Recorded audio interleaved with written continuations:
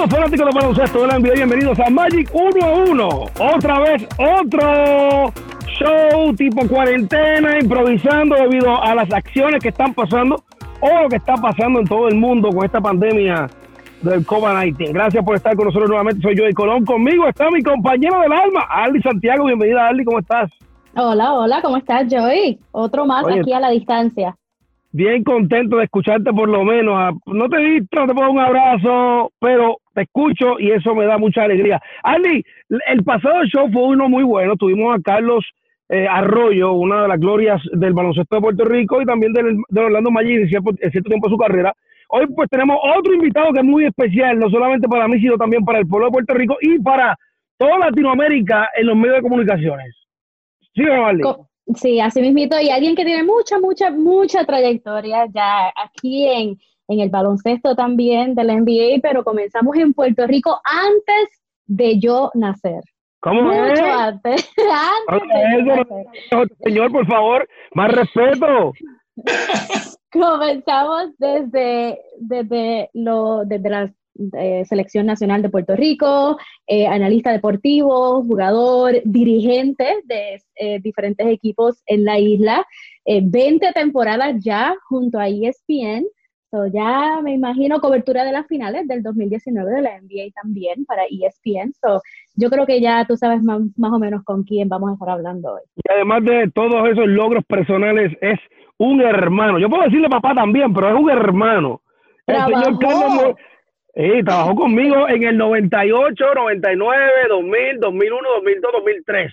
A pesar de que los reportes, ¿no? en su trabajo actual, que lleva 20 años con la compañía de ESPN, como comentarista de esta cadena mundial, ¿no? Porque él lo hace para toda Latinoamérica y el mundo, pues también estuvo estos años con el Magic y pues con nosotros estuvo a cierto tiempo parcial y intercambió tiempo parciales con ESPN y con nosotros, pero ya vamos para esto. Demos la bienvenida al señor Carlos Morales, orgullo de los técnicos, de los papás, los técnicos de Puerto Rico. Carlos, bienvenido nuevamente a Magic 1 a 1. Vaya. Bienvenido. Joey, gracias por esa presentación. Sí, definitivamente que estamos aquí haciendo un comeback, porque con Orlando Magic estuvimos unos añitos. Como mencionaste, Joey, era tiempo parcial con el Magic, porque mi trabajo principal era con ESPN, pero me daba tiempo para hacer prácticamente todos los juegos locales de radio contigo, hasta que arrancó la cadena ESPN Deportes de Estados Unidos. Eso fue para febrero del 2004, y ahí tuve que abandonar el Magic porque se duplicó mi trabajo en ESPN, pero sí pasé unos buenos años viendo ese jueguito desde bien cerquita ahí en la cancha contigo, y como dije, pasándola muy bien. Gracias a Dios que por lo menos esa plaza se abrió y usted pues siguió su rumbo y ha hecho un buen trabajo. Para nosotros ha sido un orgullo que haya trabajado con nosotros en cierto momento. Yo recuerdo la primera vez que usted llegó a aquel coliseo. En aquel momento era el Orlando Arena. ¿Usted se acuerda de eso, Carlos? Exactamente, así es. Y usted me dijo, yo nunca he hecho esto en radio, ¿cómo lo hacemos? Mi contestación fue, pues yo tampoco lo hacemos igual, no se preocupe. Y gracias a Dios nuestra química desde el primer día fue de hermanos. O sea, nosotros nos compenetramos de una forma, Arly, que eso fue de otro mundo. ¿Cómo fue? Porque ya yo he tenido experiencia estos últimos años, pero trabajar junto a Joey Colón. ¿Cómo fue esa experiencia? Pues como menciona Joey, fue una experiencia de hermandad. La química se formó desde el mismo principio. Teníamos el background los dos de haber crecido en el baloncesto de Puerto Rico. Obviamente cuando estás en este medio, para este mercado, pues hay una gran cantidad de fanáticos puertorriqueños de Orlando Magic, pero los hay de otras nacionalidades, latinoamericanos de otras nacionalidades, así que hay que buscarle también la vuelta a tratar de hablar un poquito más neutro en un momento dado. Y lo más difícil que se me hacía a mí de estar con Joey era calmarlo con los árbitros, porque es un homer total y absoluto, y todos los pitos que eran en contra del mundo, había que alarlo y decirle, no, mira, ahí corrió de verdad. Pero sí, la pasábamos súper bien, de verdad que había una química de hermanos, como dice Joey. Oye, todavía hay la misma energía. Arly, cuando yo peleaba con los árbitros en ese momento, Carlos me decía, sí, corrió de verdad. Yo, Carlos, ¿a qué equipo estás apoyando? ¿A los árbitros o al Magic? La verdad que, oye, llegó un momento, Arly, que hasta mi postre favorito, el señor Carlos Morales le hacía entrega. Oye, me decía Joey Colón, mira, ya está listo el postre favorito tuyo. Pasa por allá a buscarlo, Carlos, ¿te acuerdas de eso? ¿Cuál era ese postre favorito? ¿El flan? Estás equivocado. ¿No era el flan? No. Pues no. Parecido, bien parecido al flan. Tiene la misma Estás consistencia. equivocado. Tiene la misma consistencia. Ese es que me está confundiendo con Álvaro Martín, ¿oíste? Pues dime, ¿cuál era el postre favorito? El tres leche. Mi padre, el tres leche. De leche de abuela, que para descanse, sí, es verdad. Así, ahora se ha acordado del tres leche. Oye, nosotros que mucho yo me vacilaba el tres leche. Es verdad, sí, señor, ese era. ¿Te acuerdas ahora? Qué buena vida, aquellos tiempos. Que nosotros, cuando aquel Orlando Arena, ¿no? Y las primeras veces que nosotros tuvimos la oportunidad de trabajar juntos, Arly, creamos una emoción bastante, una ola completamente de emoción en la compañía, positiva y más positiva. Porque se creó como una competencia, ¿verdad, Carlos? Con los muchachos que narran el mercado americano. No sé si tú te acuerdas que las primeras caras que hubo en un autobús de la ciudad fue la suya y la mía. Exactamente, con Tracy McGrady. Estábamos tú y Tracy McGrady en las fotos estas que se hacen para los cartelones grandes de las guaguas estas Links. Ahí estuvimos, sí, señor. Entonces teníamos la guagua Arly. Tú no habías nacido todavía cuando... No, yo creo que tú estabas entrando a escuela superior, Arly. No, ya yo estaba llegando a la universidad. ¿A cuál? ¿A UCF? A UCF. Ya tenías 19 años, 18, 17. Ya tenía 18, 19, por ahí más o menos. Pues en ese tiempo nosotros ya, Carlos y yo, éramos las primeras caras de los medios de comunicaciones hispanos en la ciudad de Orlando con dos caretotas, porque eran bien grandes.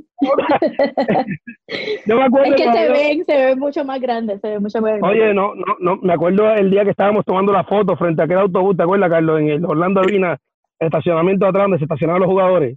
Así es, me acuerdo muy, muy bien, sí. Y me acuerdo de la ventaja que era que estábamos ahí temprano, ¿no? Y nos tocaba básicamente estar ahí frente a porque ahora yo sé que en la cancha nueva les toca un poquito más arriba a ustedes, pero en la harina nos tenían ahí en la mesa de anotaciones, básicamente. Yo a cada rato le decía al coach del equipo visitante que se moviera, que no podía ver para nada. No me extraña. A los jugadores, salte el medio que no puedo ver, salte. Reggie, miren, se sentaba frente a nosotros en aquel tiempo. Y yo, oye, Reggie, no puedo ver, salte, brother. No puedo ver el juego, siéntate. Me miraba a mí como, ¿qué le pasa a este loco? Tenemos que trabajar, punto. Carlos, de verdad que fueron buenos momentos y esos momentos pues no van a regresar y desgraciadamente pues ese tiempo pasa, pero la historia y nuestra hermandad se mantiene. Y te agradecemos el tiempo que sacas en esta cuarentena, que ha sido tan emocionante la cuarentena en la casa. Yo no sé, tú a Arly la tienen cocinando más, limpiando más. A mí me tienen haciendo de todo un poco. Yo soy el amo de la casa ahora. Mi esposa es la que más manda. ¿Cómo pasó la cuarentena, Carlos Morales? Pues tú sabes que las primeras 2 semanas básicamente estábamos frente al televisor casi todo el día, con excepción de un ratito que salíamos hay un parquecito aquí en la urbanización, que salíamos a caminar por el parque. Cuando se fue poniendo más mala la cosa, ni siquiera al parque íbamos, sino que tenemos una bicicleta estacionaria aquí en la sala y mientras vemos televisión nos alternamos mi esposo y yo para hacer media hora cada uno en la bicicleta. Pero esas 2 semanas eran inactivos totalmente. Casi íbamos a acabar en Netflix ya, viendo tanto Netflix. Pero desde la 3ª semana en adelante, que me empezaron a llamar de ESPN para hacer videos, para desquitar mi sueldo, ¿no? Porque yo he seguido cobrando, gracias a Dios, he sido de los afortunados, porque tú sabes que mucha gente le han dado lo que llaman el furlough. Pero para el sueldo empecé a hacer videos que están saliendo en la página de ESPN Deportes. Y luego empezó esta modalidad de mucha gente pidiendo o podcast o videos live y demás. Así que desde hace 3 semanas estoy haciendo casi uno por día. Hoy no, usted está más famoso que más bonito, yo. Hoy nos toca a nosotros. Este que estamos haciendo ahora mismo, y a las 9 de la noche tengo uno con un exjugador mío, Carlitos Tosado, que tiene un programa de entrenamiento de jóvenes en Houston, en Texas. Bueno, con él tengo uno esta noche. Mañana tengo uno con unos coaches uruguayos y así por el estilo. Cada día, el sábado me toca con unos dominicanos. Cada día hemos tenido algún video o algún podcast. Carlos, ¿qué es lo más que te gusta de esta cuarentena? Mira, al principio, pues obviamente tú dices, bueno, pues, el descansito viene bien y demás, pero llega un momento en que te aburre, o sea, en que la rutina que tú seguías y que a veces uno dice, ay, estoy cansado de la rutina. No, ahora yo quisiera volver a la rutina. Fíjate cómo es el ser humano. El ser humano es inconforme. Cuando está descansando, quiere volverse a cansar para poder descansar de nuevo. Esa es lo ilógico, ¿no? de la vida. Ya yo estoy loco por estar trabajando de nuevo. Obviamente hay que tener mucho cuidado porque estoy viendo que la presión económica que le está poniendo esto a algunos gobiernos está haciendo que los gobernantes estén abriendo quizás antes de tiempo, que estén tomando medidas que pueden volver a levantar la gráfica del virus. Una vez tú la ves que están bajando los contagios por día, la gente empieza a sentirse seguro y empieza a hacer cosas que no deberían hacer todavía y se puede volver a disparar. Eso pasó en China, eso pasó en Italia. Te estás pareciendo a Donald Trump ya, Carlos. No, te lo digo porque está todo el mundo con una presión tremenda económica. No, y la liga también lo ha dicho, que ellos también están, dicen, no, hasta mayo, al menos mayo 8, no vamos a dejar que los jugadores lleguen a la práctica. Mira que es lo inteligente que es Carlos Morales, todavía se mantiene en la mentalidad esta de coach, en la cual la persona que lo entrevista le hace una pregunta y él completamente contesta completamente lo opuesto. Yo le pregunté qué es lo más que le gusta a Carlos Morales de esta cuarentena. La respuesta es nada, en este momento nada, no me gusta la cuarentena, estoy loco por arrancar de nuevo. Pero no te gusta algo en la casa, te tiene que gustar algo, por ejemplo. A mí me gusta porque yo estoy en casa, porque estamos viajando todo el tiempo con el Maggi del tingo al tango, de punto A a punto B, y ahora hemos tenido una pausa en unos momentos del año donde yo nunca había pensado estar en mi casa, al menos que me hubieran despedido, ¿me entiendes? La Casa de Papel, me han gustado las películas de... entregado Netflix. Y ahora estoy de Netflix, me ha gustado mucho eso, la cuarentena, para ver todo el Last Dance, el documental de los Chicago Bulls y Michael Jordan, que ya lleva 4 capítulos en 2 domingos. Eso me ha gustado de la cuarentena. Bueno, Harley, ¿qué usted dice? Que lo tuvimos, ese Last Dance fue un regalito temprano, porque eso se supone que saliera un poquito más tarde.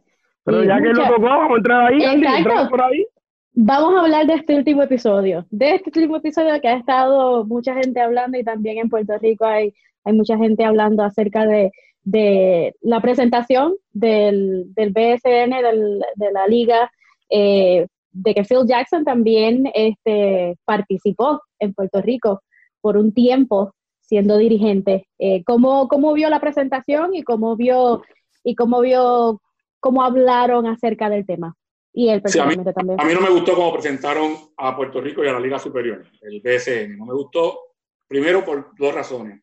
Una es que se hace alusión a algo que Phil Jackson no vivió. O sea, lo del alcalde tirando un tiro en una cancha fue verdad.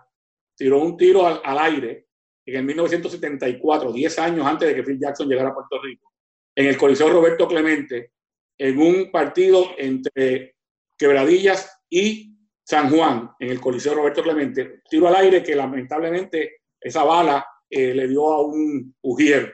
Nunca fue un árbitro ni nada. El señor tuvo que cumplir pena. Una cárcel, no me acuerdo si fueron 3 meses o 6 meses, pero tuvo que cumplir cárcel. Contrario a esto de que fue en Quebradilla, le tiró un tiro a un árbitro en una pierna, Phil Jackson lo vivió, y ¿cuál fue otra? Y le dieron de castigo que no fuera más a los juegos locales. Así fue como lo presentaron. Correcto, yo estoy testigo de eso. Todo eso es totalmente falso. Y lo de que agarraran un gallo y la sacaran la sangre en el banco del equipo contrario, eso es totalmente falso. Sí es cierto que los piratas, cada vez que le ganaban a Isabela, mataban un gallo, que fue una crueldad tremenda. Lo agarraban por el pescuezo, lo mataban y lo tiraban en el medio de la cancha cada vez que le ganaban a Isabela. Porque Carlos, esto era porque el nombre era Gallito, ¿verdad? Exactamente. Pero fuera de eso, fue una presentación burda para tratar él de llenarse de gloria, de como quien dice, si yo coaché en esta selva, puedo coachar en cualquier sitio. Así fue como lo vi.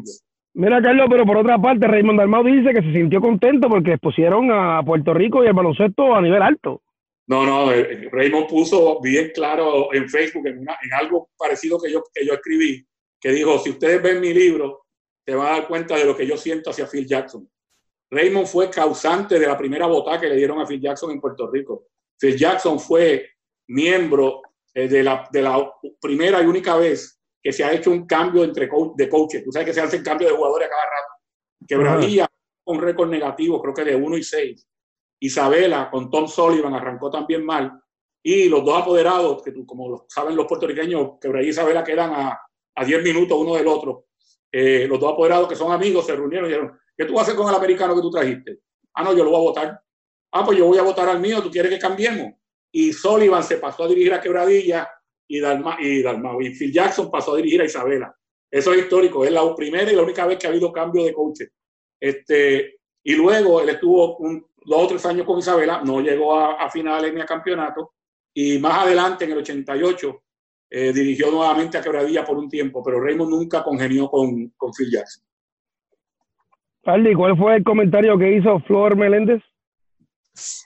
No, el comentario que también, cosas que se han publicado. El hijo del ex apoderado de Quebradilla para ese entonces dijo que cuando ocurrió todo lo de acerca de María, Phil Jackson lo contactó directamente y también donó algo diferente que obviamente fuera del tema. Lo contactó para donar 20 millones para la comunidad, algo que hizo anónimo y que no quería que lo publicaran, y aparentemente él lo dejó saber en un artículo que escribió un periódico local también, que es algo también diferente, pero los comentarios de Flor Meléndez también fueron bien cercanos a lo que usted dijo en estos momentos también acerca de su representación en la liga. Para las personas que no conocen a Flor Meléndez en el nivel internacional, era otro técnico de Puerto Rico, que también fue técnico del equipo nacional de Puerto Rico, como lo fue el señor Carlos Pérez en cierto momento en el año 1992. La selección de Puerto Rico, si no me equivoco, ¿verdad, Carlos? Usted estaba allí como asistente. ¿Quién era el técnico principal, Julio Toro? Sí, no, del 90 al 92 yo fui asistente de Raymond Dalmau. Al 99 fui head coach, y en el 2011 regresé como asistente al segundo término de Flor Meléndez como head coach. Meléndez había dirigido al equipo desde el 78 hasta el 82 y lo volvieron a contratar en el 2011. Yo estuve con él 2011 y 2012. En el 2013 entró Paco Olmos para clasificarnos a un mundial, y yo seguí con él 2013 y 2014. O sea, yo tuve 2 épocas de asistente con el equipo nacional y una de head coach, y Flor Meléndez tuvo 2 épocas de head coach y una de asistente también, porque él estuvo de asistente de Julio Toro en un tiempo y en un tiempo de Armandito Torres. Y Dale. Durante los años como entrenador de la selección, como parte del equipo técnico de la selección, ¿cómo preparaba a los muchachos y cómo se preparaban ustedes también con técnicos para enfrentar al Dream Team de los Estados Unidos para ese tiempo? Pues mira, las veces que yo estuve en el equipo, nos tocó jugar contra el Dream Team o contra el equipo de Estados Unidos 3 veces. 2 veces contra el verdadero Dream Team, el que yo considero el verdadero Dream Team, que es el primero, el del 92. Jugamos en Portland y jugamos Portland para clasificar para la Olimpiada, y jugamos en la Olimpiada per se en Barcelona. En los 2 partidos lo que se le pidió a los jugadores fuera que jugaran con la mayor seriedad posible, que jugaran con la mayor intensidad posible, que no les regalaran nada al rival, sabiendo que íbamos a perder el juego, o sea, que el otro equipo era superior. Es una de las únicas veces que uno dice, desde antes de entrar a la cancha, el otro equipo te va a ganar, no hay forma de que pase nada. Además, seleccionan los 5 regulares y con los que quedan te van a dar una pela como quiera. Pero nosotros no queríamos conceder la pela. Lo que queríamos era jugar lo más serio posible. Recuerdo que Raymond hizo su preparación como la hace para cualquier equipo, y cuando empezó Fico López, que en paz descanse, tú tienes a Magic y no me acuerdo quién estaba, Raymond Goss. Raymond, tú tienes a Michael, a Jordan, y Eric Casiano, que era un novatito de 19 años, estaba debutando en la sección, empezó a reírse, y Raymond le dijo, aquí no hay ningún chiste, nosotros vamos a jugar para tratar de ser serios y jugar el mejor baloncesto posible. Claro, las 2 veces nos sacaron de la cancha, pero dicho sea de paso, tanto en Portland como en Barcelona fuimos el equipo que perdió por menos puntos con ellos. En el 2004 me tocó jugar contra el segundo equipo, el equipo que fue el Mundial de Toronto, y ya ahí yo era head coach, y la preparación fue igual. Tratamos de prepararnos para competir de tú a tú, y de hecho tratamos de aguantarle el ritmo de juego en un momento dado y jugarle zona en otro momento dado, y eso lo que hizo fue que los incomodó tanto que nos dieron una pela por casi 50 puntos, porque Reggie Miller se volvió loco metiendo triples. Pero esas fueron las veces que lo enfrentamos. Ya más adelante, cuando el resto del mundo fue agarrando ritmo y fue llegando un poquito a un nivel más alto, a las próximas generaciones se le perdió el respeto. Ya en el 2000, los equipos que le jugaron, que Puerto Rico no fue al 2000 a Australia, pero los equipos le jugaron más cercanos, En el 2002, varios equipos le ganaron en el Mundial de Indianápolis. En el 2004, como sabemos, le ganó Puerto Rico y le ganó Argentina. Pero esos equipos, pues ya como que la brecha se había acercado más. Pero esos primeros equipos no había forma alguna de que uno le fuera a ganar. Carlos, si yo hubiese sido el técnico en ese momento, todo lo que usted ha dicho, yo sencillamente hubiera dicho, mira, vamos a jugar para perder por menos de 50. Si perdemos por más de 50, nadie come la noche de hoy. Ese primer equipo de Dream Team era bien impresionante, ¿verdad, Carlos? ¿Qué anécdota tú te acuerdas de ese juego? Algo que te haya chocado en ese juego cuando viste, ¿no? Ese trabuco, ¿no? Un Magic Johnson, un Michael Jordan, en fin. Bueno, hay una cosa positiva de ese juego, el que hicimos en Barcelona, y es que Eddie Casiano, Jordan quizá lo minimizó un poquito y se le fue en una y le metió un canasto. Y ahí Jordan como que se molestó y fue para encima y dijo, ahora te voy a parar. Y Eddie le hizo otro movimiento y le hizo otro canasto. De nuevo, Eddie Casiano tenía 19 años, estábamos todos en el banco celebrándolo. Estábamos perdiendo por 36 en ese momento, estábamos celebrándolo como si estuviéramos ganando el juego, número uno. Número dos, lo otro que me llama la atención de todo el torneo, Chuck Daly se puso como meta no pedir ni un solo timeout en todo el torneo y no pidió ni un solo timeout. Wow. Viste, ¿sabes, Ali? Yo no sabía eso. Incluso Chuck Daly estuvo con nosotros acá en Orlando y nunca nos dijo eso. Sí. Chuck Daly sí nos dijo, cuando una vez fuimos a cenar a un restaurante, que no vamos a mencionar la cadena para no darle de promoción gratis aquí, dice, estas bananas las cortaron con el mismo cuchillo que cortaron los strawberry. Eso es lo único que dijo. Ese era Chuck Daly, que en paz descanse también. Fue unos años especiales, ¿no? ¿Cómo te ha gustado hasta ahora la serie esta de Last Dance? Pues ha estado bastante buena. Yo creo que, con excepción de lo que no me gustó, que fue cómo presentaron a mi país y a la liga en la que uno creció, todo lo demás me ha gustado mucho. Se puso mucho énfasis, obviamente, en lo que es la figura de Jordan, pero dentro de eso le han probado a todo el mundo que ninguna superestrella gana campeonato solo, que a Jordan le hizo mucha falta que Pippen jugara como jugó, que más adelante le hizo falta Dennis Rodman, que Chicago, aún con el talento de Jordan, no ganaban mientras todo era Hero Ball, Jordan 1 contra 1, así que Jackson tuvo que convencerlo a él, especialmente con la ofensiva esta de triple poste, triangular de Tex Winter, de que había que soltar un poquito el balón y que mientras otros jugadores se potenciaran era más difícil aliarlo a él y pararlo a él. Todo eso ha estado sumamente interesante y yo creo que también le ha abierto los ojos a la nueva generación, a los que no lo vieron jugar, porque la nueva generación, como decíamos antes, de menudo para acá, bueno, la nueva generación es de LeBron James para acá y no se han dado cuenta de que había baloncesto de gran calidad también en esos años.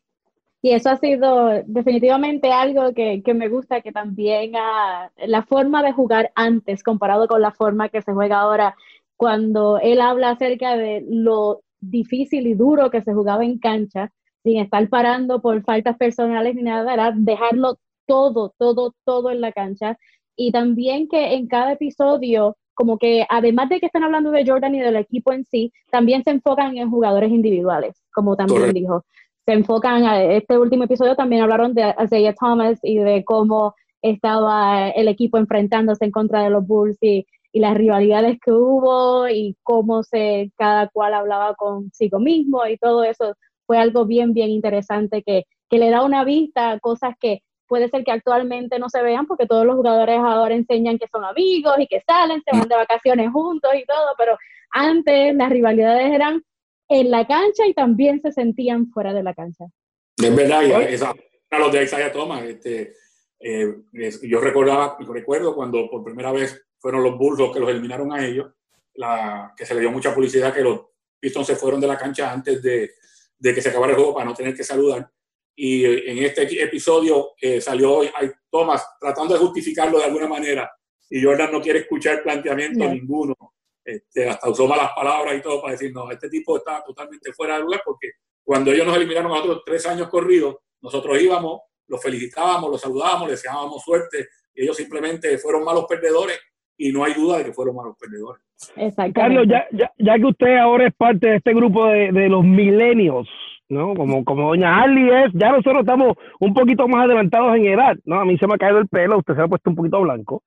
Pero hemos visto los dos tipos de NBA, o sea, el tipo en la cual se trabajaba con unas reglas completamente diferentes a como eran en los 90, ahora como es en los 2020, que pues un touching foul, te miro es una falta, me lloras y te boto el juego, uno intencional ahora no era lo que era un intencional antes. Usted tocó el tema de LeBron James y los millennials viendo cómo jugaba Michael Jordan. Y usted ha tenido la oportunidad de ver ambas ligas, aunque es una, pero ambas historias de la liga. Usted ha tenido la oportunidad de ser técnico internacionalmente. Le pregunto a usted, ¿quién es mejor? ¿LeBron James o Michael Jordan? Ali me puso el micrófono en mute por eso mismo. Como le cuento a todos en las redes sociales, esa es la pregunta que todo el mundo hace. Yo siempre he dicho que a mí no me gusta hacer comparaciones porque el baloncesto es un deporte para disfrutar a las grandes estrellas que hay y disfrutarlo en conjunto, pero te la puedo contestar. Escógete tú a uno de los dos y el que no te guste me lo das a mí. Yo me quedo con el que no te guste. Esa es la respuesta que yo doy. Pues yo voy a contestar esa pregunta. Si Michael Jordan estuviera en este tiempo, con estas reglas, promediaría como 50 puntos por juego. Es posible, porque ahora que estamos viendo cómo era la mayor cantidad de sus puntos, eran atacando el aro, agarrando unas pelas tremendas, porque eran palo, puño y bofetá, como decimos en Puerto Rico, y aún así sacaba el tiro por un lado, por el otro. Claro, no tenía, y hubiese tenido que desarrollar el tiro de 3 puntos, que es un área que hay que hacer hoy, que hay que dominar hoy, porque si no la defensa se cierra completa en la pintura y te dan el tiro. Lo tuvo que hacer LeBron James, lo está teniendo que hacer ahora Giannis Antetokounmpo. Los jugadores que son bien dominantes en penetración tienen que desarrollar un tiro de 3 puntos para que no lo cambien cerrándose todo el mundo en la pintura. Él tendría que hacer eso, porque él no fue un buen tirador de 3 puntos en su tiempo. Pero esa habilidad que tenía para penetrar y encestarle a 2 y 3, cuando se podían dar las faltas que se daban, hoy día que casi no los puedes tocar, anotaría 40 o 50 puntos fácil. Carlos, y la dedicación que enseñan de los jugadores para ese tiempo, por ejemplo, cuando están entrevistando a Dennis Rodman y él explica cómo él miraba el juego y cómo él analizaba, que se ponía a analizar de que si la bola daba en esta esquina del canasto iba a salir para este lado, y de la forma que repetidamente ha visto jugadores entrenarse o tener esa misma entrenamiento en este momento. Sí, todo hay, o sea, eso es una cosa que no cambia con los años. Los jugadores que han tenido mucho éxito son jugadores que se han dedicado a su arte, a desarrollar su arte, ya sea, por ejemplo, rebotear, ya sea encestar el tiro largo, ya sea penetrar, ya sea pasar, estudiar a los rivales, estudiar situaciones para sacarle provecho. Eso se hacía en esos años y se sigue haciendo hoy día, y la mayoría de esos grandes jugadores que uno los ve y dice, wow, qué buen IQ tiene dentro de la cancha. El mismo LeBron James, Tim Duncan, que se acaba de retirar, Kobe Bryant, que en paz descanse.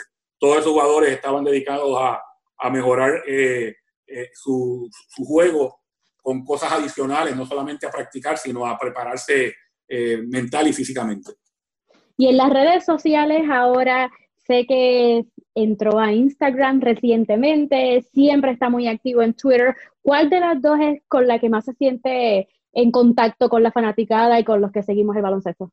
Pues mira, como entré a Twitter mucho antes que a Instagram, pues tengo mucho más seguidores, obviamente. En Instagram estoy levantando ahora la cartera de seguidores, y quien me lleva la cuenta casi todo, porque tiene el mismo acceso que tengo yo. Yo entro con mi password y todo, y mi hijo, Carlos Morales Jr., tiene exactamente lo mismo, y a veces hay cosas que están publicadas como que las publiqué yo, y fue Carlos que sacó una foto. Porque él está interesado, de nuevo, la juventud habla de que Instagram es lo máximo. Los que empezamos un poquito antes, pues ya estamos mucho más cómodos con Twitter, y yo a cada rato lo tengo que estar llamando y decir, ven acá, ¿cómo es que yo hago esto otro aquí? Porque se me perdió el comentario que me hicieron, y él es el que está al tanto, porque Instagram es como más complicadito, y Twitter pues me siento más cómodo con él, pero reconozco lo que me está diciendo él, de que hoy día la gente está metida en Instagram, pero casi continuamente. Y para los fans aquí en Orlando, sé que tuvo la oportunidad de cubrir el fin de semana de Juego de Estrellas directamente. Y para los fans, ya sabe que aquí en Orlando eso es un tema que toditos estamos, todavía hablamos de eso. Carlos, no mienta, Carlos, no mienta. En la competencia de donkeos, o el slam dunk, como le dicen, como el nombre que tiene. ¿Cuál de los dos? ¿Aaron Gordon o Derrick Jones Jr.?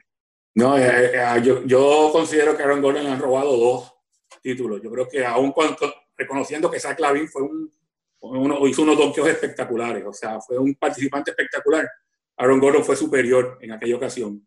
Luego se retiró por unos años de la competencia, posiblemente dolido de que pasara, y ahora le vuelven a robar otro título que era de él, sin duda alguna. Los mejores donkeos los tuvo él, desde la ronda preliminar hasta la final. Y según nos dijeron, o según salió públicamente, se habían puesto de acuerdo los jueces para darle empate a los dos en los últimos donkeos. Y el que traicionó eso fue Dwayne Wade, que le dio un punto menos que el que se tenía que dar para que hubiese empate. Y Dwayne Wade, como sabemos, compañero de Jones en Miami Heat. Así que yo, como no me escondo para decir las opiniones, a calzón quitado, a Aaron Gordon le robaron 2 competencias de donqueo y dudo mucho que vaya a participar en una más. Tuviste la oportunidad de escuchar la nueva canción. Yo no sabía que Aaron Gordon era rapero, pero grabó una canción en inglés que se llama 9 out of 10. Y ahí arrebata contra D-Wade, contra Jones Jr., contra el mundo. Eso, pues, posiblemente, pues a lo mejor el vino de D-Wade le está llegando a la sangre a Aaron Gordon, no sé. No, de verdad que no, eso estuvo mal. Si de verdad se habían puesto de acuerdo los oficiales para darle empate, que hubiese sido una justicia para Jones quizás, porque el que estaba dominando era Gordon. Vamos a darle justicia porque el tipo está donkeando bien y le vamos a dar empate. Y que Wade haya hecho lo que hizo, ahí perdió. Yo tengo un respeto tremendo por Dwayne Wade como jugador y como persona. En ese momento perdí un poquito del respeto que tengo por él, si es que se dio de esa manera. Bueno, Carlos, te agradecemos el tiempo que hayas invertido con nosotros. Y como fue una inversión, nuestro pago hacia ti va a ser por lo menos media hora con un barbero en tu casa. Te lo enviamos para que haya un recortito de esta cuarentena. Sí, no, mira, los primeros videos que te dije que tenía que hacer para ESPN, pues estaba más o menos, uno echa el pelo para atrás un poquito y se esconde. Pero ahora me están diciendo que cada jueves tengo que grabar para el programa de televisión que se llama NBA Esta Noche. Y yo digo, pero es que yo no estoy presentable para salir en televisión con este pelo así. Porque ahora mismo que estamos hablando, yo tengo una gorra puesta. Pero para salir en televisión yo no puedo salir con esta gorra. Entonces va a estar bien difícil. Vamos a ver cómo lo hacemos. Patricia tiene que hacer aquí, Patricia, mi esposa, va a tener que hacer maravillas aquí para eso. Si usted quiere aceptar una invitación, yo envío a mi barbero que vaya directamente. Mire mi recortito, yo no tengo pelo ninguno. Carlos, de verdad que muchas gracias por tu tiempo. Siempre honrado de haber compartido micrófonos contigo y agradecido por tu amistad a través de los años. Orgulloso de ti por lo que has hecho, no solamente por tu familia, por el deporte de Puerto Rico, sino por el deporte mundial, por los medios de comunicaciones. Gracias por estar con nosotros una vez más y compartir estos minutos con nosotros. Muchísimas gracias. Esto soy yo. Muchas gracias a ustedes dos y mucho éxito, que sigan dentro de esta cuarentena, que podamos seguir sacando contenido, y ustedes lo están haciendo muy bien. Los felicito. Mantente saludable. Ali, esto ha sido otro Magic 1 a 1 en la cuarentena. Así mismito, y nos vemos en el próximo episodio de Magic 1 a 1.